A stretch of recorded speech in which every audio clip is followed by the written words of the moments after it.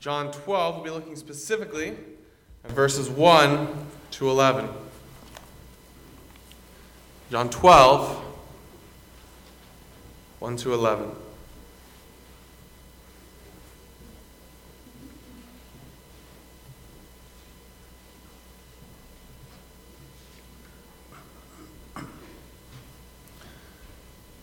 Let's open with a word of prayer this morning.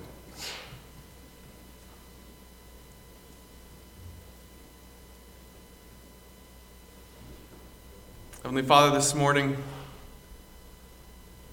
our hearts confess with our mouths, even as we have just sung, all I have is Christ. All I need is Christ. Heavenly Father, the testimony of that song is the testimony of so many of our hearts. We were in darkness, we were in sin, we were under condemnation. That is what is rightfully ours. And yet even when we were yet sinners, Christ died for us. And by faith alone we have been saved. We who were your enemies are now friends of God, sons of God, who cry out, Abba, Father. All I have is Christ. Heavenly Father, even this morning as we turn our attention to this passage, we pray that you would draw our hearts to Christ all the more, that we would see him for who he is, that we would fall down, and that we would worship with everything that is within us. We pray that you would be honored in this time. We pray that your Spirit would work through your word. We pray that you would give me boldness, authority to proclaim the truth of your word with clarity, that you would be glorified in all that is said and done. And I pray this in the precious name of Jesus Christ. Amen. How many of you this morning have an iPhone? You raise your hand.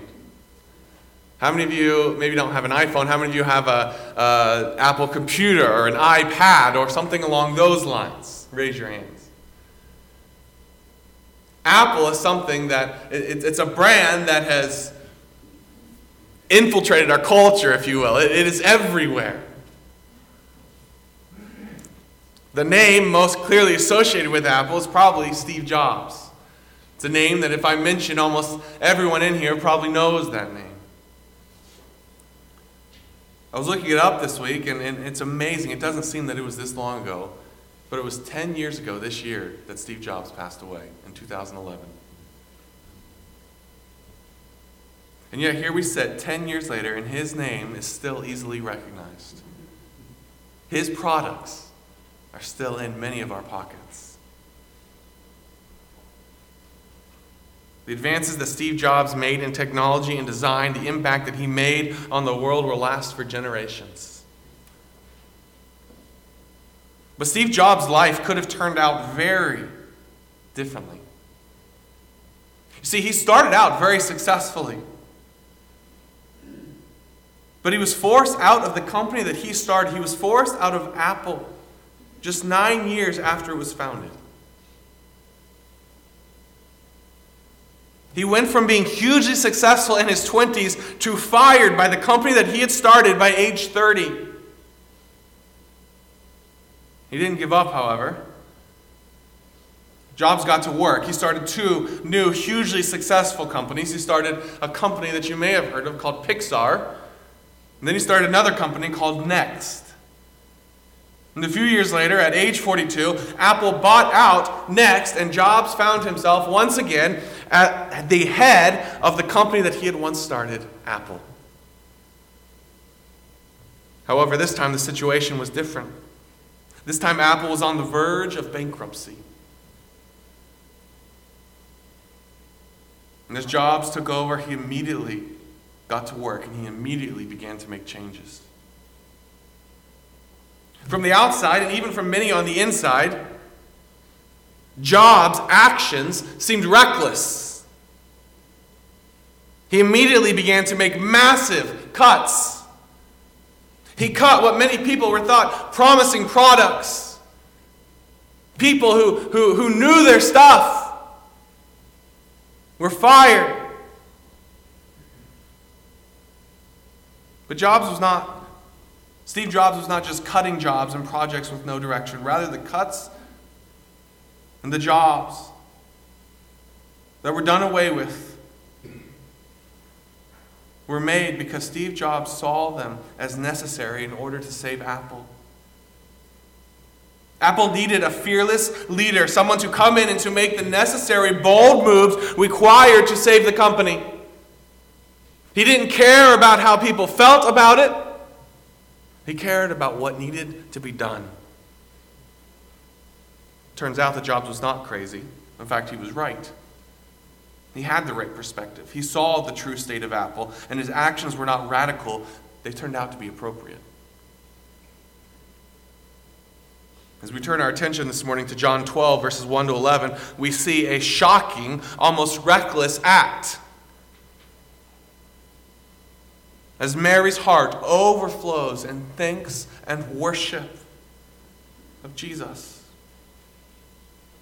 John 12 begins with Mary's shocking devotion to Jesus, and it will end with a section meditating on the Jews' rejection of Jesus. What a contrast in this chapter. It starts with one who is so devoted to Jesus that she is willing to give everything. And it ends with a nation who rejects him, who won't believe.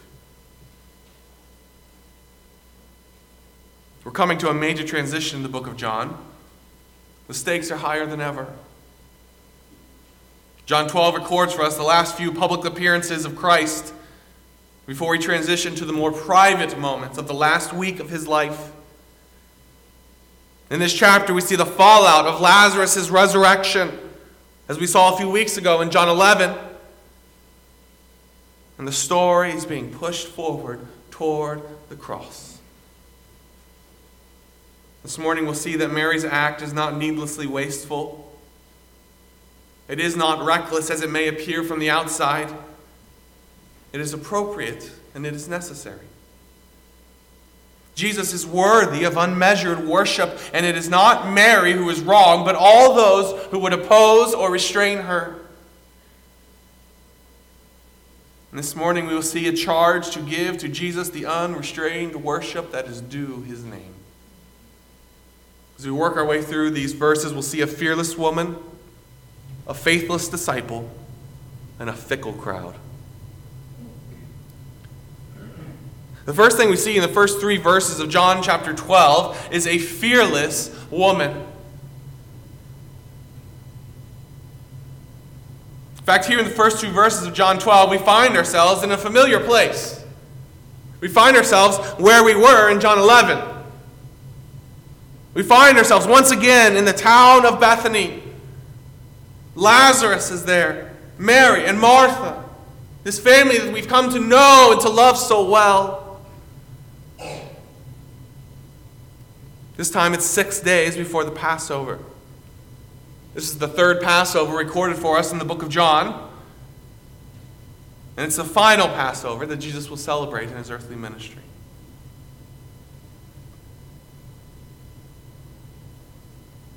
John 12 starts out, then 6 days before the Passover, Jesus came to Bethany where Lazarus was, who had been dead, whom he had raised from the dead.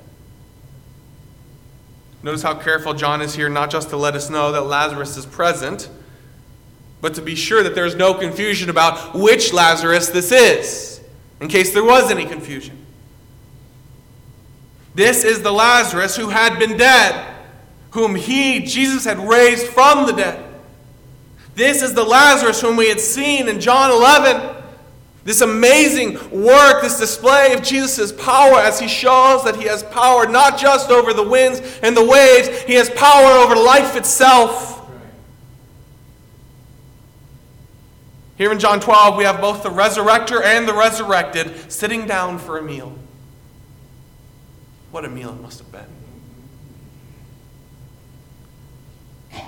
You've probably been asked this question before. It's a great icebreaker question. Sometimes you get together for games or meals, and this will be a question that is thrown out there. If you could go back to a moment in history, where would you go? I love that question. I love history, and so I love considering those kinds of things. And there's many great answers to this question. It often leads to a fun conversation, and you learn things about people as they answer that question. This week, as I was studying this passage, this dinner party was quickly climbing my list of places I would like to go in history. I would love to have been present for this. I mean, what a conversation this must have been. What had Lazarus seen? What did he remember? What did it feel like to be resurrected? I can almost picture in my eye the twinkle in Jesus and Lazarus' eyes as they are discussing this, as they are talking about things that they have seen, that they know, and no one else in the room knows. How fascinating it must have been to sit and to listen, even though you may not have been able to fully comprehend what they are describing. I love here in Iowa or somewhere else when I come into contact or come across someone who's from my hometown or someone who has visited there and they loved it.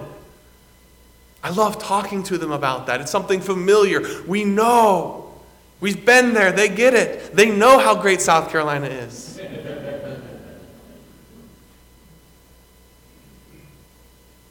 How special it must have been for Jesus to discuss with someone, to talk with someone. What had Lazarus seen?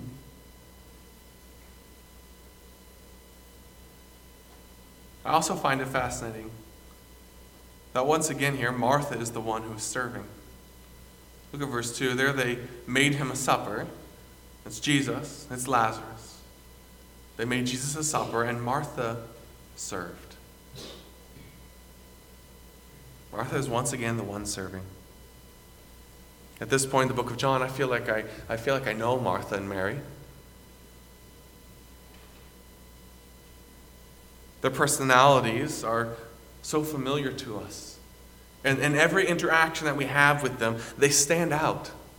Martha is always up and doing something. She's always serving. She's always going. Mary is sitting down and contemplating and talking and mourning.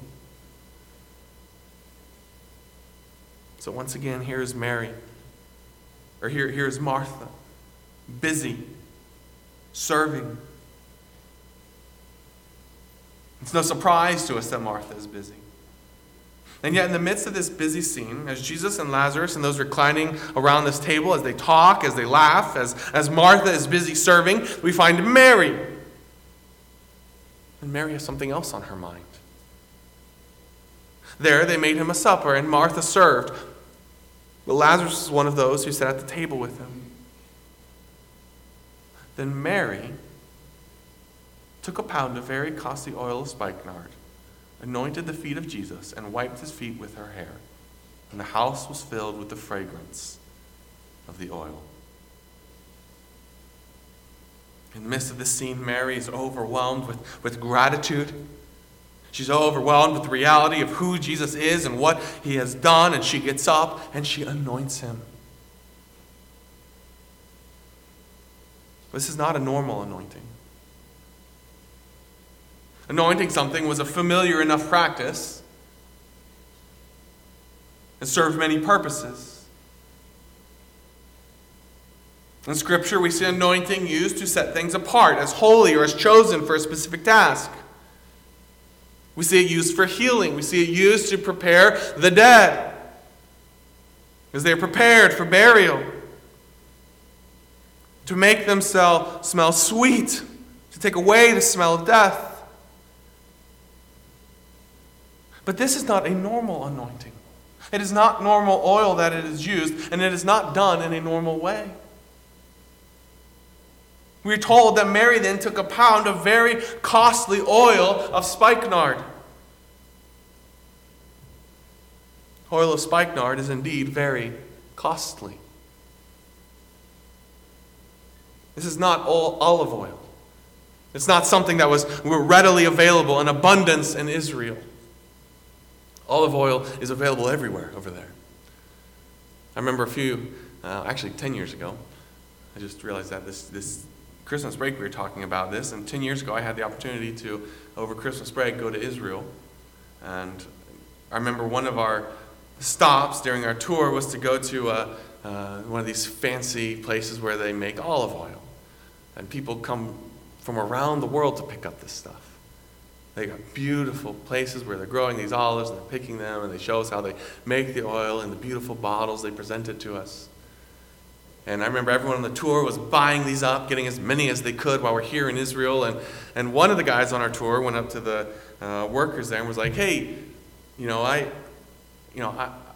I'm excited to get this. Thank you so much for what you do.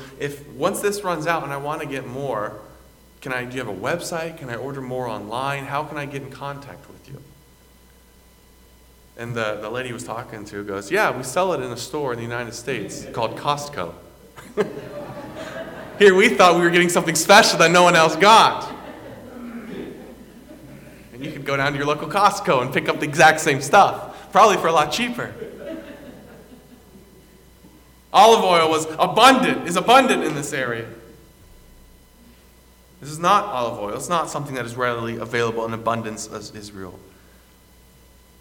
This is a specific oil that is extracted from the root of a plant that is grown in India. Not only was it a tedious process to get this oil, but it was a tedious process that was done far away and then had to be shipped to get there, which was not cheap in that day.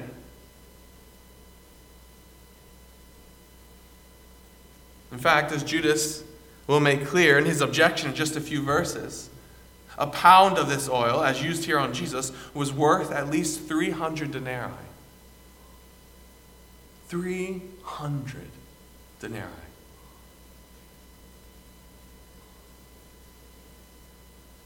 That's not just a large amount to pay for oil. That is an impossibly extravagant amount.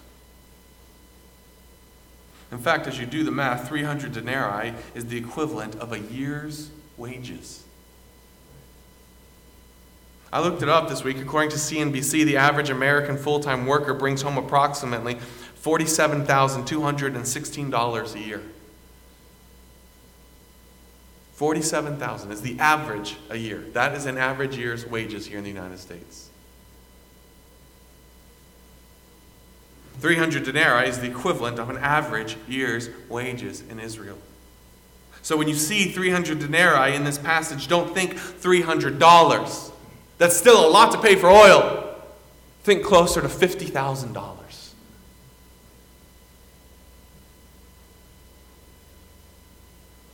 This is an extravagant gift. We don't know how. The passage doesn't tell us how Mary came to possess such a treasure. Maybe it was that her family was extremely wealthy. Maybe this had been a gift passed down from generation to generation with pride.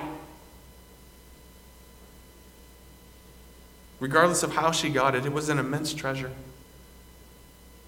An extravagance that most, even the wealthy people, could not afford. Maybe they could afford a little bit, but a whole pound. And yet notice the overflow of Mary's worship in this moment. Then Mary took a pound of very costly oil of spikenard, very costly, and anointed the feet of Jesus. It doesn't say that then Mary took a pinch of this and saved the rest for herself for later. Then Mary took a little bit, just a cupful. She took the full pound. Mary does not use this oil on Jesus sparingly. It would have been a privilege for her to use any of this oil on Jesus. It would have been a sign of great worth to use any little amount, but Mary gives it all. If she would have taken a cupful and poured it on Jesus, everyone in that room would have been moved with awe at how much Mary had just given. But Mary gives every single drop to Jesus.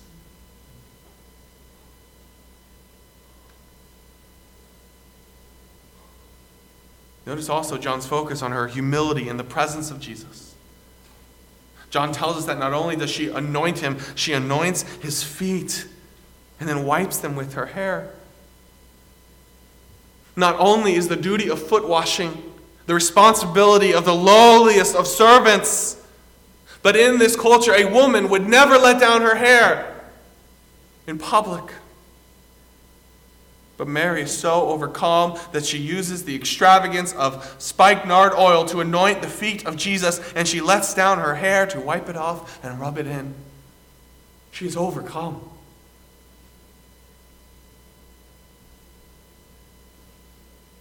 I think it's important for us to pause here and to recognize the other Gospels and their contributions to this story.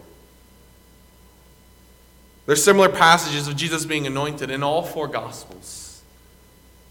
In fact, we see parallel passages to this specific passage in Matthew 26, verses 6 to 13, Mark 14, and verses 3 to 9. And then we see a similar passage in Luke 7, verses 36 to 38. There's slight differences in these accounts, but Matthew, Mark, and John all seem to be reporting this same incident. Luke seems to be reporting on a different incident earlier in Jesus' ministry.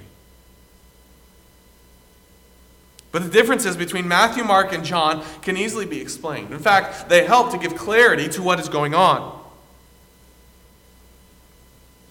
For instance, Matthew and Mark merely mention that a woman anoints Jesus, whereas John clarifies it is Mary. Matthew and Mark clarify that this dinner takes place at Simon the leper's house. John doesn't tell us where we are. He simply tells us that we are in Bethany and that Martha is serving. Matthew and Mark, the perfume anoints Jesus' head, while in John, Mary anoints Jesus' feet. This particular difference is very interesting, and it actually makes a lot of sense if you think about it. The fact that she is using a full pound of this oil. And Jesus seems to indicate later on in his response to Judas that Mary has anointed his whole body for burial. He makes that clear in Matthew, Mark, and here in John. In Matthew and Mark, we're told that she has broken the neck of the bottle. You don't do that unless you're intending to use everything in there. She uses a full pound of this oil on Jesus. As Jesus is reclining at the table, his body is stretched out away from the table, giving her easy access. And it seems that Mary starts at his head and anoints his head and then anoints his whole body, finishing with his feet, where she gets down on her knees, she lets down her hair, and she rubs it in.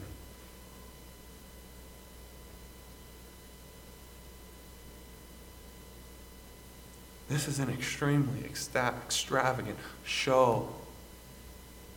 Extremely extravagantly humble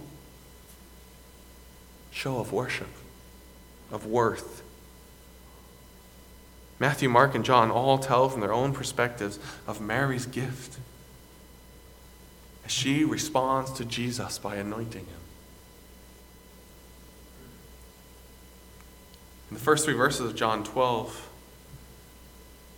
here we see the overflow of Mary's heart, displayed in an abundantly extravagant gift.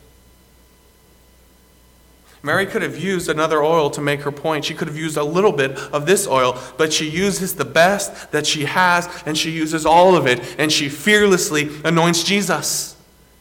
Mary does not care what others think as she empties her treasure and lets down her hair. Mary's one concern is honoring her Lord.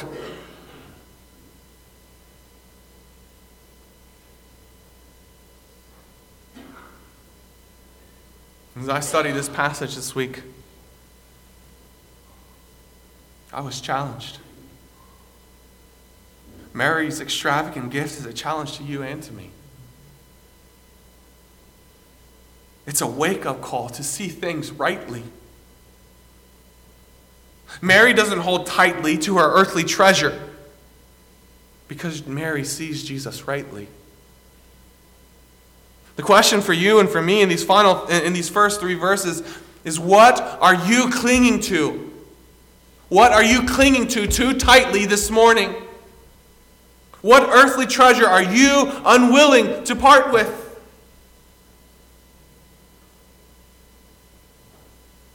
How often when we think of this Christian life do we focus on what we have to give up, the cost of following Jesus, rather than on the great worth of Jesus himself? The year's salary that is lost in Mary's gift pales in comparison to the great worth of what is hers in Jesus Christ.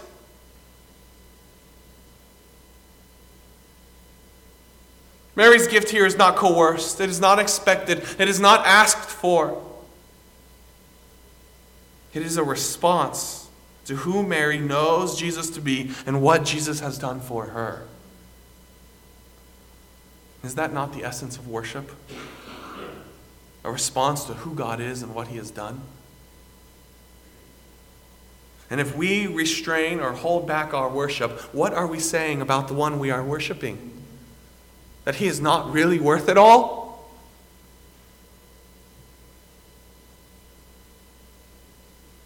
Whether we respond in song and word and deed or in giving, may it be done not by compulsion or with reserve, but may our worship be free and joyful.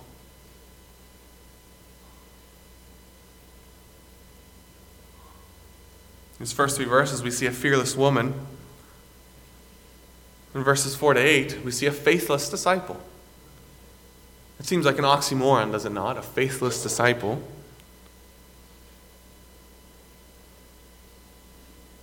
Here we've seen the extreme extravagance of Mary's gift in response. Here we see the extreme extravagance of Mary's gift. And we see it clearly in the response of those who are present. John here focuses on Judas's response, as Judas is the one who vocalizes his objection. But Judas is not the only one who has an objection. In fact, Matthew and Mark make it clear that all the disciples reacted similarly. Matthew tells us this, that the disciples were indignant, saying, "Why this waste?" As Mary responds to Jesus in this way, as she breaks this bottle, as she anoints his body, the disciples are sitting there and they are saying, "Why is she wasting this?"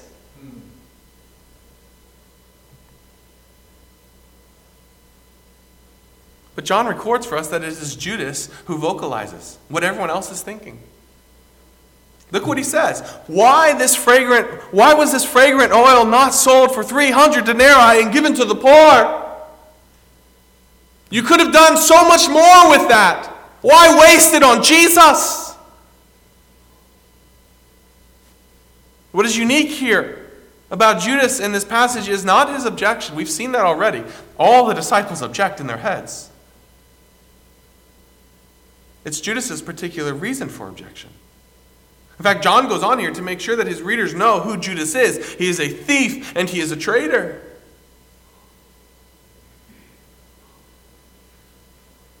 I find it fascinating that John follows Judas's name here with these clarifying words, who would betray him. This is Judas Iscariot, Simon's son, who would betray him. It's as if John cannot mention Judas's name without identifying him as the traitor. They go hand in hand.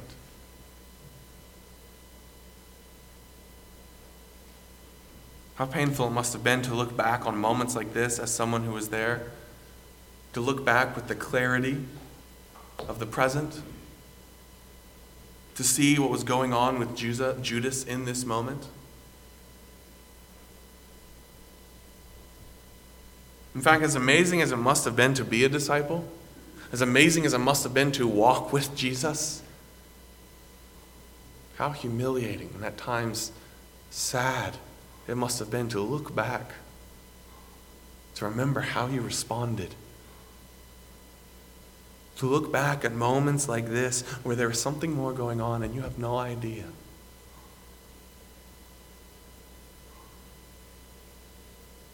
John goes on to note that Judas's objection comes not from a real concern from the poor, but from his concern for himself. See, Judas was in charge of the money. Judas would often help himself to the money. In fact, Judas's hope here was that Mary, instead of using such an expensive oil, would simply give it to Jesus in order to fund his ministry and to pad Judas's pockets. In fact, here we find Mary contrasted not just with Judas, but with the Judas people, with the Jewish people. I already mentioned that John 12 begins with Mary's extravagant gift, her worship, her response to Jesus. It's the result of her faith, and it ends with a discourse on the unbelieving nation and their rejection of Jesus.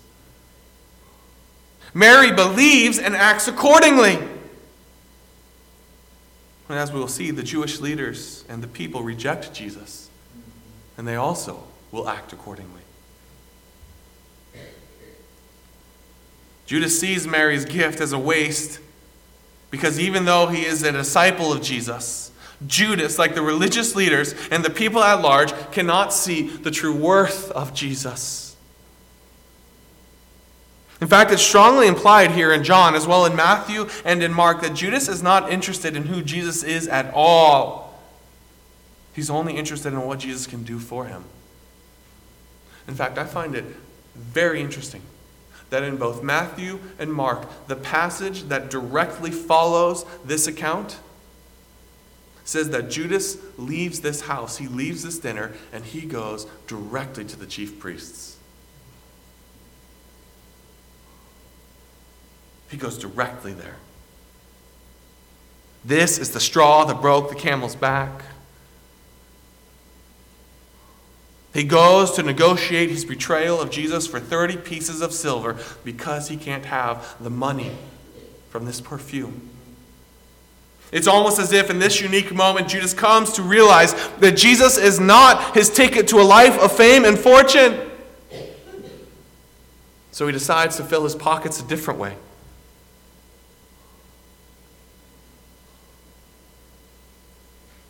In verse 7, Jesus defends Mary. He defends her against all those in the room who would accuse her. In fact, Jesus seems to indicate that there is something greater than any of them can fathom that is going on here.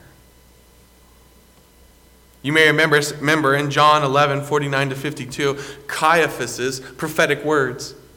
As Caiaphas is prophesying what we should do as a nation. It's profitable that one should die for all of us instead of all of us dying. In reality, he has no idea how right he is. He has no idea what he is really saying. So it is here in John 12, 1 to 7. As Mary and those present do not fully grasp what Mary has done. There is something greater that is going on. She has kept this for the day of my burial. That's what Jesus says. That's an interesting sentence. It's a difficult sentence to understand. What does he mean she has kept this? It's very clear that she has not kept any of it. She used all of it. In fact, that's the whole point of this passage. She used it all.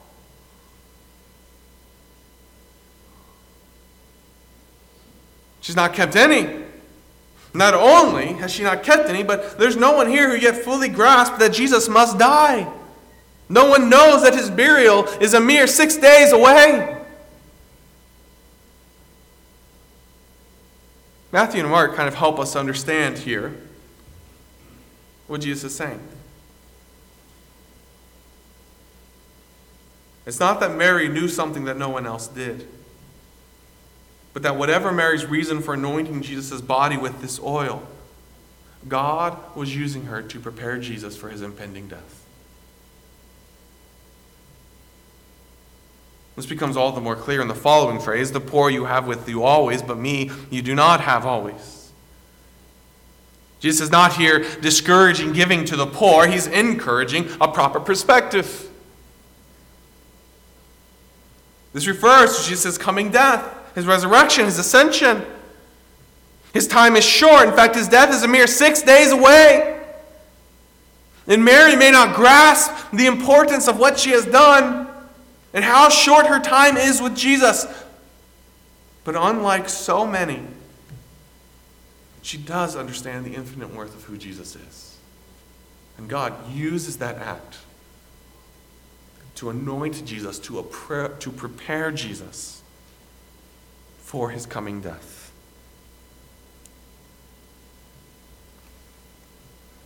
I fear this morning as we look at these verses that if we're honest with ourselves, we would have to admit that we are far more like Judas than we are like Mary. We like to identify with the hero in stories, do we not?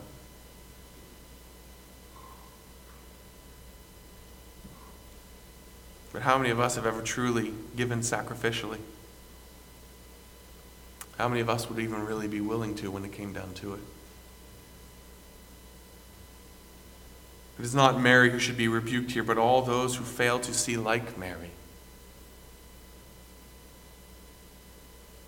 I fear that if I were reclining at that table, I would be shocked at Mary's foolishness and Mary's wastefulness. In fact, as Judas objects, I fear that I would agree with him.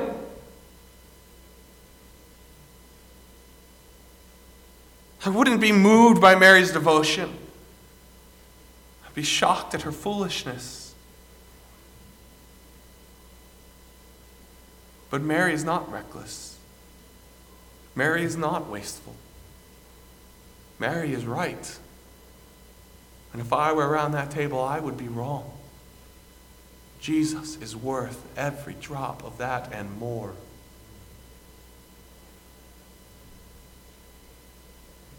As we come to verses 9 to 11, then we see a fickle crowd. The word fickle means to vacillate, to go back and forth, never fully making up your mind, never choosing a side. So often as we've worked our way through the book of John, the crowds seem to vacillate back and forth to extremes, from accepting Jesus to wanting to kill Jesus.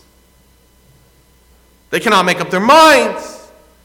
Unlike Mary, they cannot see the great worth of the one who stands before them. As we'll see in this passage, eventually everyone will be forced to make a decision. Eventually everyone will come face to face with the truth, and it will come down to a time when you must make a decision. Here in John 12, once the people know where Jesus is, they come. They flock to him. But their interest is shallow. They seem mostly interested in what Jesus can do, not in who Jesus is. In fact, John tells us that they came not for Jesus' sake only. That's a fascinating phrase. Jesus is here, and they come not just to see Jesus, that they might also see Lazarus, whom he had raised from the dead.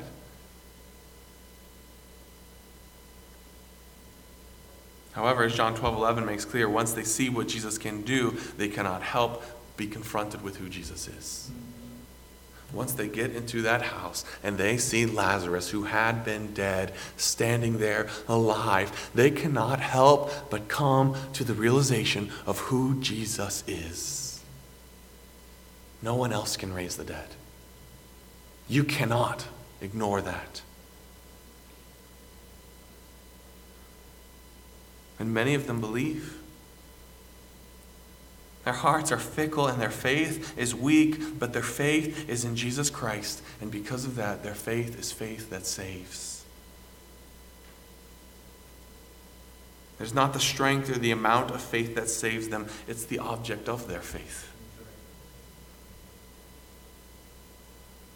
They might have had to see before they believed. But praise the Lord, when they saw, they did believe. How encouraging for you and me, because our hearts are just as fickle and just as shallow as this crowd. the grace of God reaches even to us. It saves to the uttermost. In fact, notice that Lazarus is so effective at pointing people to Jesus that the chief priests plot not just to kill Jesus, but to kill Lazarus as well. What an empty threat that must have been to someone who had just been raised from the dead. We will kill you. I've already been dead. Bring it on. I can't wait. I know what is waiting. How dangerous to be associated with Jesus. But how infinitely more dangerous to reject Jesus.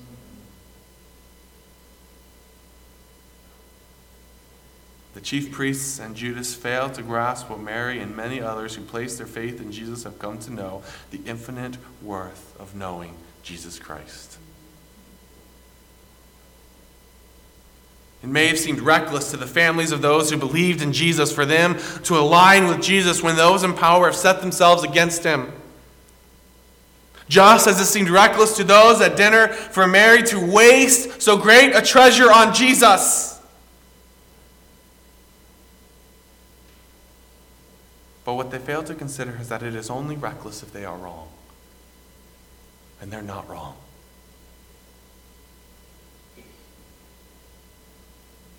In fact, this morning, as we look at this passage, we see the reckless nature of worship. Why waste such an expensive gift on Jesus when there are people in need? Why align yourself with one with whom the authorities have declared war?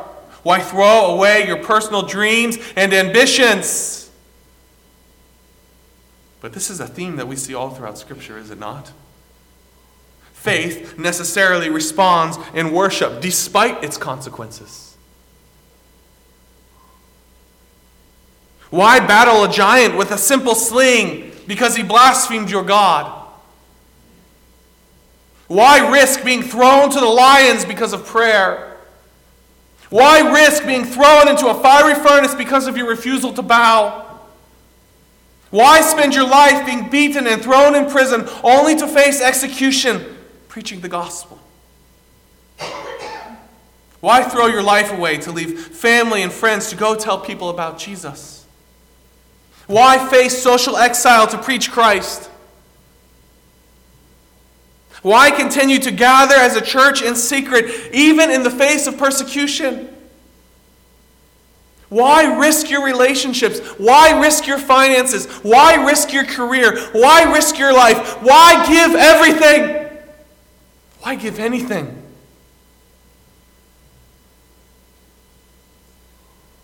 Because Jesus is worth it. Brothers and sisters, your faith is not reckless, and your worship is not reckless, regardless of what the world tells you. It is necessary, it is appropriate, and it is a privilege to worship God. We get to worship our Lord, and that is worth everything. May we not take our call to worship lightly, even when we can worship freely. May we not hold our possessions or our lives tightly. May we sing and give and preach and go and live and die loudly for the sake of Christ. Worship is our right.